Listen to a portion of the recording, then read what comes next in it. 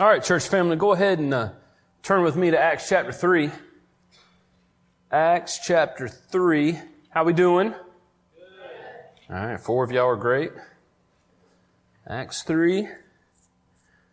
We're going to begin in verse 11, continuing through the book of Acts. Title of my message this morning is The Gospel That Heals. The Gospel That Heals. Acts chapter 3. If you're there, say word. All right, so if you'll stand with me in the honor of the reading of God's Word. Verse 11. We're going to go through to verse 19.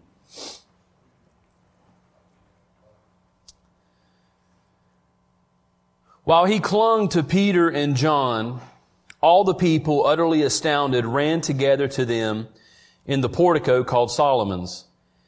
And when Peter saw it, he addressed the people, "Men of Israel, why do you wonder at this, or why do you stare at us as though by our own power or piety we have made him walk?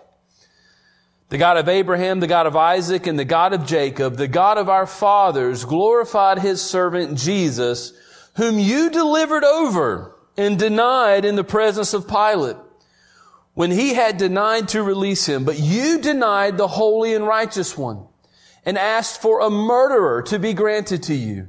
And you killed the author of life, whom God raised from the dead. To this we are witnesses. And his name, by faith in his name, has made this man strong whom you see and know. And the faith that is through Jesus has given the man this perfect health in the presence of you all. And now, brothers, I know that you acted in ignorance, as did also your rulers. But what God foretold by the mouth of all the prophets, that his Christ would suffer, he thus fulfilled. Repent, therefore, and turn back, that your sins may be blotted out." Let's pray. Father God, we are thankful for your word. Pray, Lord, that you would add a blessing upon your word this morning. Use me as you see fit. We ask this in your Son's precious name we pray.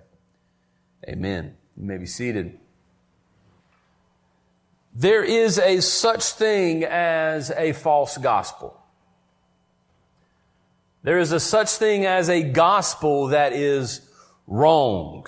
A gospel that is dangerous. I love to read books, and I love the idea of reading books because sometimes it's hard to find the time to read books, and sometimes I'm caught up having to read books for school and stuff like that. But I get a lot of questions and ask for recommendations on what Christian books to read.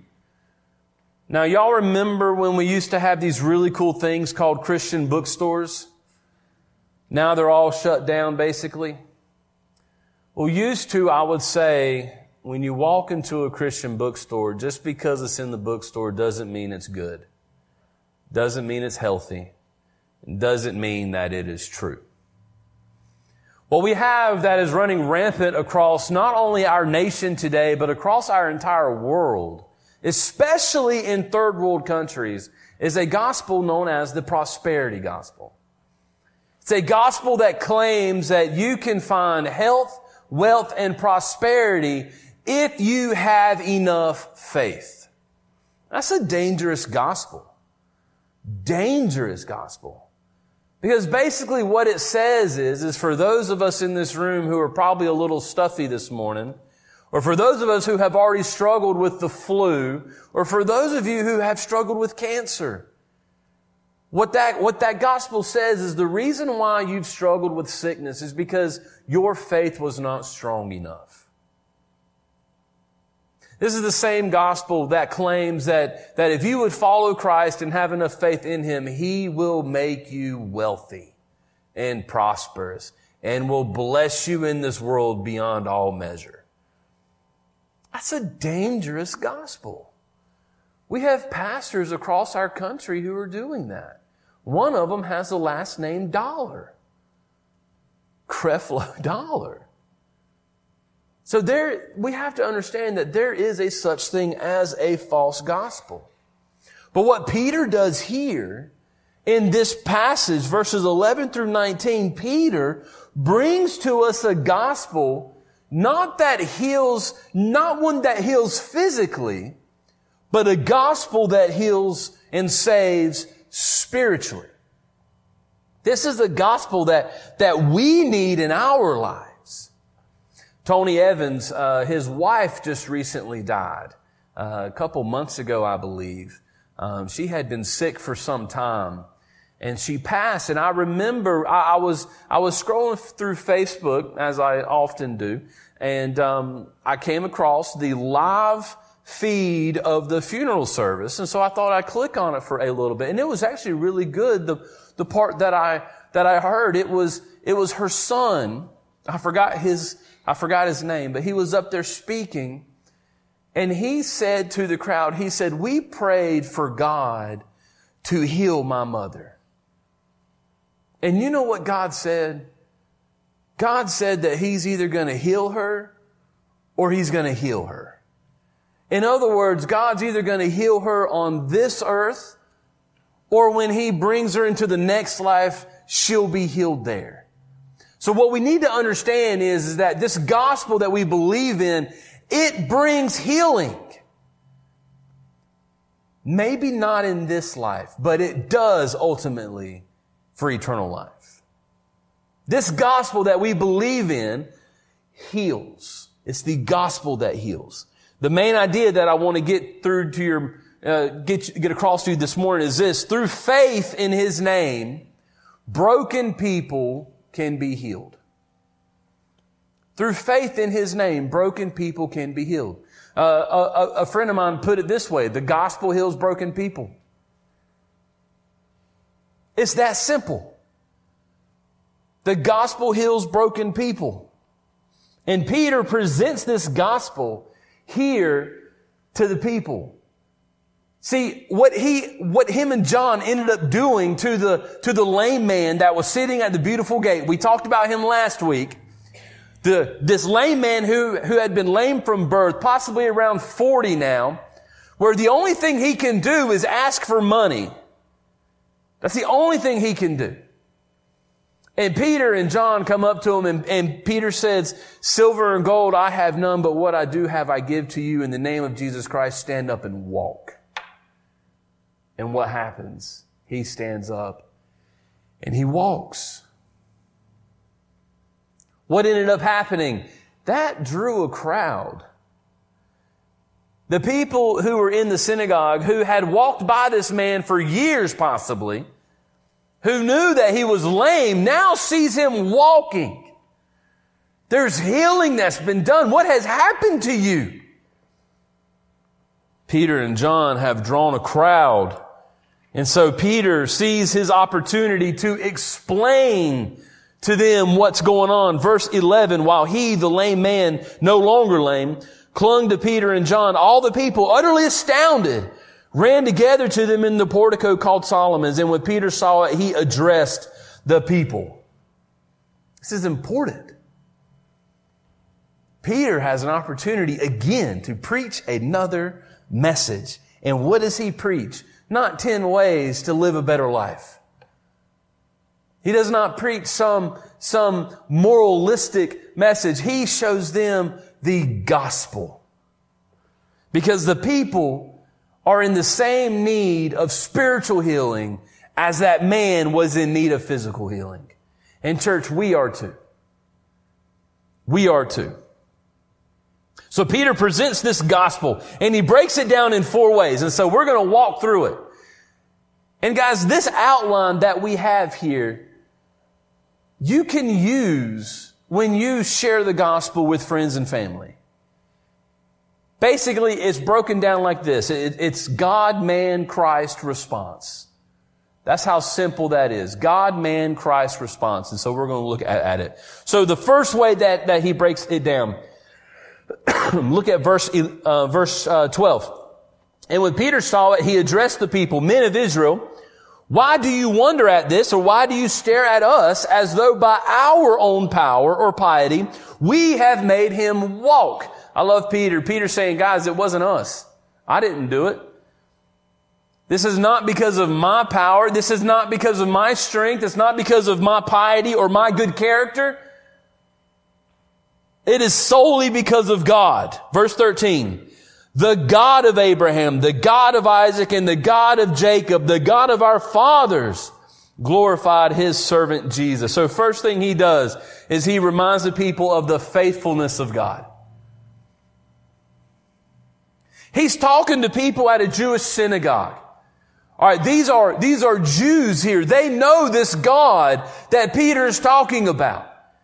Peter's reminding them of the faithfulness of this God by saying, the God of Abraham. Who was the God of Abraham? The God of Abraham was faithful to keep His promises to Abraham. This is a God that is faithful to keep His promises with us too. He tells them about the God of Isaac. We remember Isaac, right? Genesis 22. God tells Abraham, Abraham, sacrifice your only son. What? So Abraham takes his only son Isaac, the one that was promised to him, the one to be the heir, the one to bring on the promised seed of Jesus. And God tells him to take him up the mountain and sacrifice him.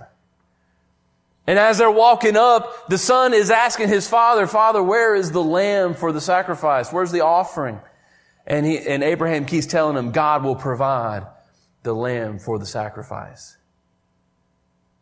And then when he gets up to the top of the mountain, he bound his son, throws him on the altar. And we don't read anything about Isaac putting up a fight here. Isaac possibly is in obedience to his father. And right before Abraham takes that knife and sacrifices his son, the angel stops him. The angel of the Lord, and that could possibly be Christ, stops him and says, you have obeyed. There's a sacrifice for you. The God of Isaac is the God who's faithful to redeem a broken people. The God who is faithful to provide a sacrifice. Then he reminds them of the God of Jacob. Jacob. Conniving, evil, twisted, blackmailing, backstabbing brother Jacob. Jacob's not a model. He's not. Stole his brother's birthright, stole his brother's blessing, tricked his father to give him the blessing. But then when Jacob wrestled with God or with the angel, what happens? God basically pops that hip out. Jacob comes out changed. Jacob's forgiven. This is the same God that's faithful to forgive us. And just as He was faithful to them, He's faithful to us. And that's what Peter's trying to get across to them. That this God, this faithful God, is faithful to us. And how is He faithful to us? He's a sovereign God. He preached a message recently about how it was God's plan, His predestined plan to sacrifice the Son of God. That it was all plan A. Never was a backup plan. This same God is faithful to us. This same sovereign God who knows our sin, who knows our shame, who knows our past, who knows how wicked you really are. We come to church on Sunday mornings and man, we put on a mask. But God knows who we really are. God knows our sin. He knows the deepest, darkest things about you. Imagine what it would be like if your thoughts were able to be read by other people. That'd terrify you. God knows them. He knows your thoughts before you even think them. He knows the words that are come out of your mouth before it's even on your tongue. But this same sovereign God is a faithful God to forgive us. Even after He knows all these things about us, He still wants us to turn to Christ. Still wants us to turn to His Son. He desires for no people to die in their sin. He desires for all people to come to know Christ. Church, we have a need for Jesus. Why? Well, Peter shows that next. Look at what Peter says next. Look at verse Verse 13, again, the God of Abraham, the God of Isaac, and the God of Jacob, the God of our fathers, He glorified His servant Jesus, whom you delivered over and denied in the presence of Pilate when he had decided to release Him. But you denied the holy and righteous one and asked for a murderer to be granted to you. And you killed the author of life, whom God raised from the dead. To this we are witnesses. Jump down to verse 17. And now, brothers, I know that you acted in ignorance, as did also your rulers. What's Peter showing us here? Not only is he showing us the faithfulness of God, he's showing us the sinfulness of man. The depravity of man. These are the people who were shouting, "Crucify Him," in the streets. This is not long after the crucifixion. These are the same people who were spitting at Jesus. These are the people who delivered Christ to the cross. These are the people who denied Him when Herod tried to give Him away. When Pilate did that. These are the people who exchanged Him for a murderer. These are the people who killed Jesus. You delivered, you denied, you exchanged, you killed. But not only that, church, we did that.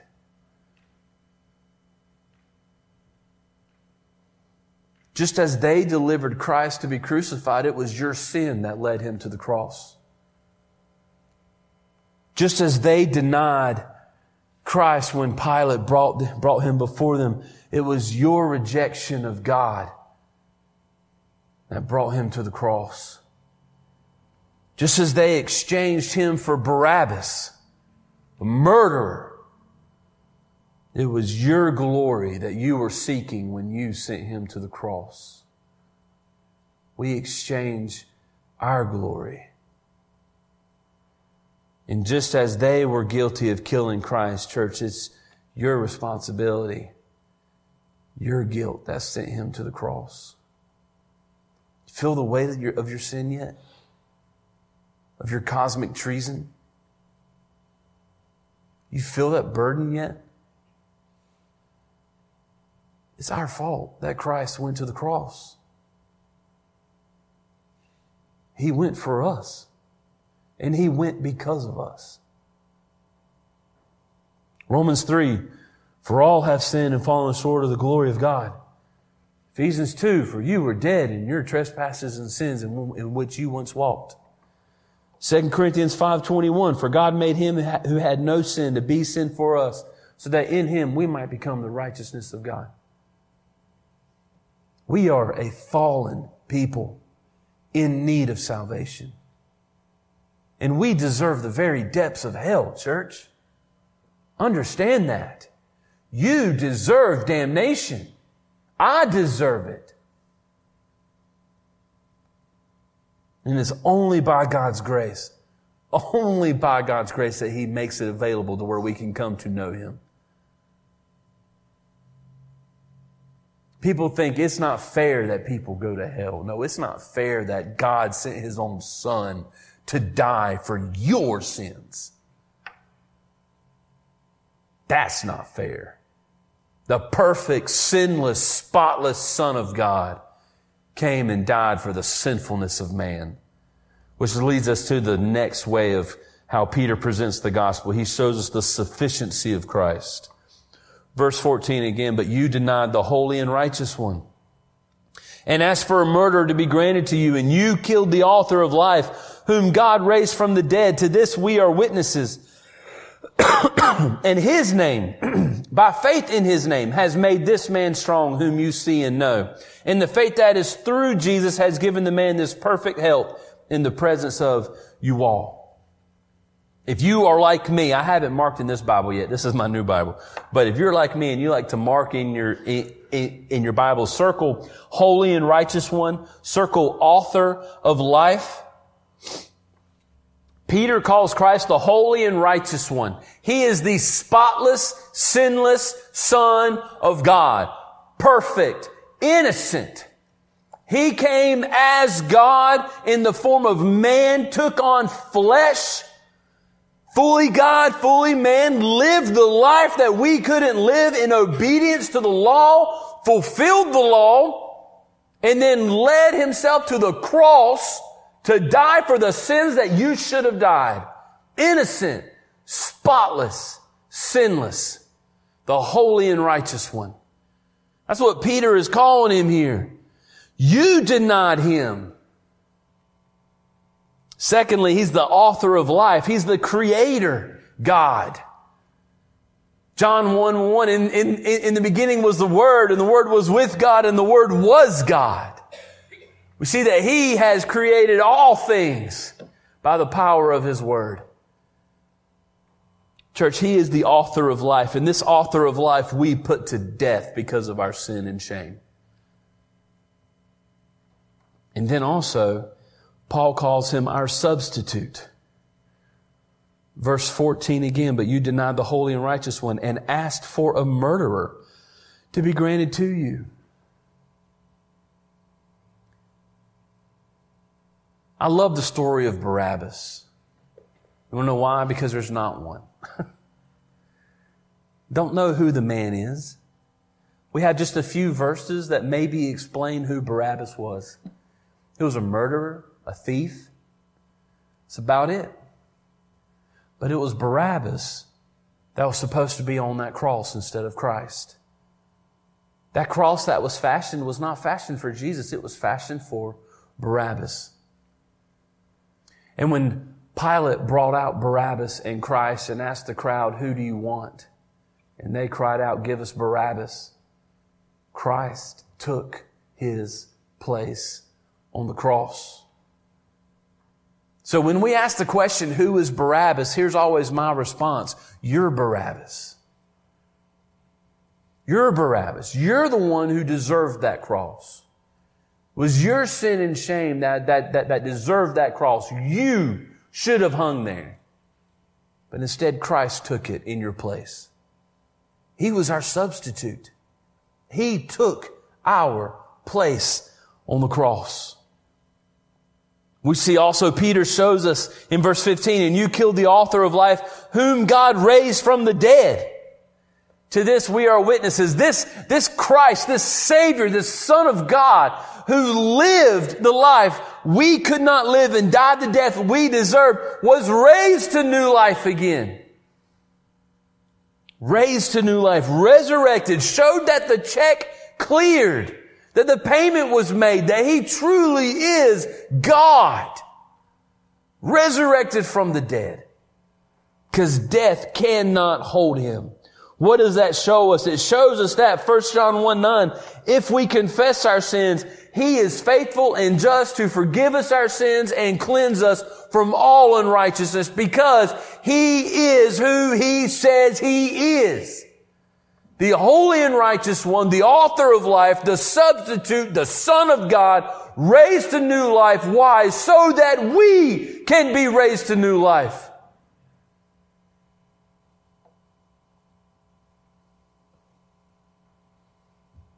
Peter's trying to show them that.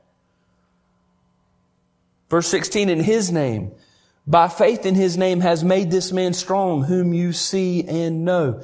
This man had faith in the power of the name of Jesus Christ. And it's what physically healed him. Now that's not what I'm trying to push up here this morning. Because here's the thing, church. We're not always going to be physically healed. That's the sad reality of living in a sin-infested world. Not everybody in this scene was healed physically. I'm sure there were people here who had ailments, who had problems, and they were not healed physically. Guys, even the apostles died. We have to understand that the message is not to have faith in Christ so that we can be physically healed. The message is that if we have faith in Christ, we can be spiritually healed, which is far greater. Far greater, because honestly, I would rather die with cancer than live for eternity in hell. Would you not?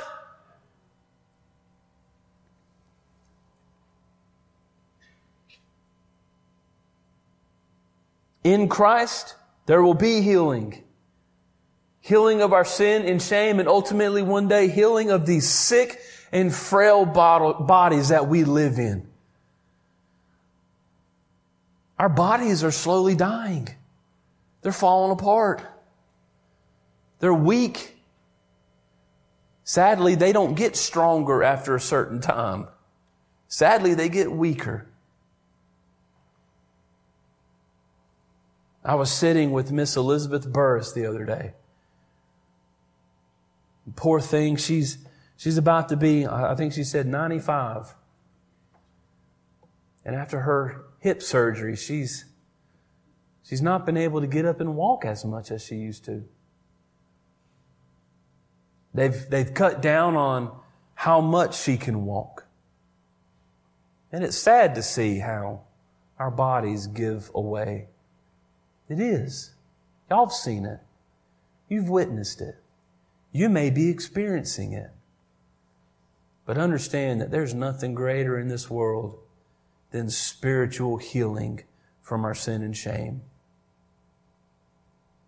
It's salvation in Christ that gives our sickness and our dying bodies purpose. It's when we give our lives to Jesus that ultimately our cancer has a purpose to glorify God. That our broken bodies have a purpose to glorify God.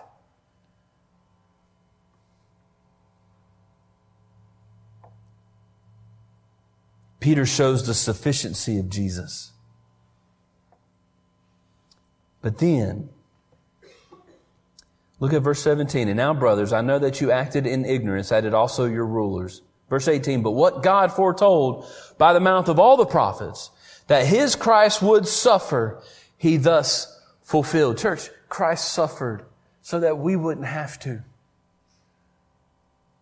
And understand the suffering is not just a physical suffering. Sometimes we just think, well, He bled and died on a cross. No, it's far more than that. The wrath of God was poured out on Him. He suffered hell on that cross. He suffered separation from God because of His sin, because of the sin that He has taken from us on the cross.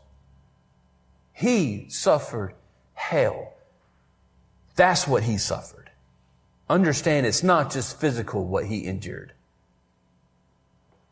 Verse 19, so what do we do? Verse 19, repent therefore and turn back that your sins may be blotted out. What do? We turn to Jesus. We turn to Jesus. And I know you've probably heard up here from the pulpit a lot lately this word repentance. And I know it's not a word that gets thrown around quite often anymore in the church, but it needs to make a comeback. Because church, we are called to live a life of repentance. This message is not just for lost people. This message is for every single person that's sitting in the pew this morning. Saved and unsaved. We, as what Luther has told us, are called to live a life of repentance. Repentance it's a daily thing for us. We wake up in the morning thankful for God giving us a new day and new grace and mercy. And then when we go to bed at night, we repent of the sin that we committed that day. And when I say repent, this is where sometimes in the evangelical world, the word repent gets confused with ask for forgiveness. There's a difference. Repentance is turning from our sin. Repentance means we're going to stop doing it. And hear this, church. Repentance is evidence of faith. How do we know if we are saved? Are we living a life of repentance? Repentance doesn't earn grace. Understand that. Repentance is because we've been saved by grace. Peter says, repent therefore and turn back that your sins may be blotted out. First, we are to understand that we have sinned. That we are sinful people. That we have fallen. That we've done wrong. That we've hurt God. Deuteronomy tells us godly sorrow leads to repentance. So we first need to understand that we have sinned. Secondly, we need to understand that we should have a hatred for our sin. You can't turn away from something you love, guys. We should hate our sin. Thirdly, we should desire to change and sin no more. I'm not saying you are to be perfect. You can't be perfect. You will sin again. It's gonna happen. If anybody tells you that they're sinless, they're a liar. They've just sinned. Fourthly, we are to believe Christ is faithful and just to forgive us. So we are to understand that we have sinned. We are to have a hatred for our sin. We are to desire to change and sin no more. And we are to believe that Christ is faithful and just to forgive us. 1 John 1:9. And fifthly, we turn to Him. That's the part of repentance people tend to miss. I'm going to turn from this sin, but where am I going to turn next? Another sin or to Christ? That's our ultimate joy. That's our ultimate pleasure. That's our ultimate satisfaction. Nothing in this world satisfies like Jesus does.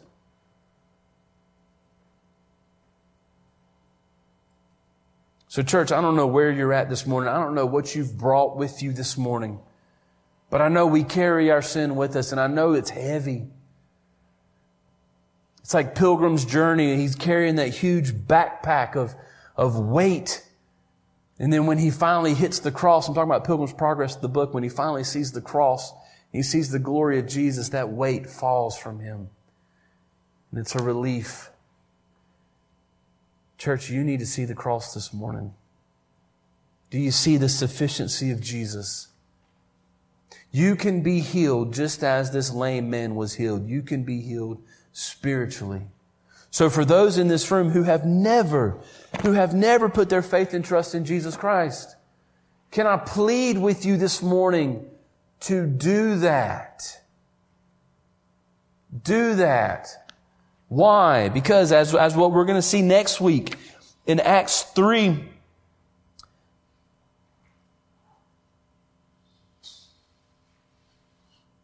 verse 22, Moses said, "The Lord God will raise up for you a prophet like me from your brothers. You shall listen to him in whatever he tells you. And it shall be that every soul who does not listen to that prophet shall be destroyed from the people." Who's the prophet? Jesus. What's the destruction? Hell. Church, for those who don't put their faith and trust in Jesus Christ, they are going to hell. And that's not me being judgmental or hateful or spiteful up here. And I'm not trying to scare you into salvation. I'm trying to show you the truth. This is an act of love where I don't want you to go there. Put your faith and trust in Jesus. Do you see who He truly is? Repent of your sin. It's evidence of faith in Christ. This is a message for the unbeliever and the believer. Maybe you believers in this room who have struggled with sin for so long, maybe it's time you actually give it to Christ. Let's pray. Father God, we are thankful for your word. We are thankful, Lord, that you have given grace and mercy through the cross of Christ. We are thankful that you have given your Son so that we may live eternally with Him. But God, we are to respond. God, there's a demand for a response. Help us.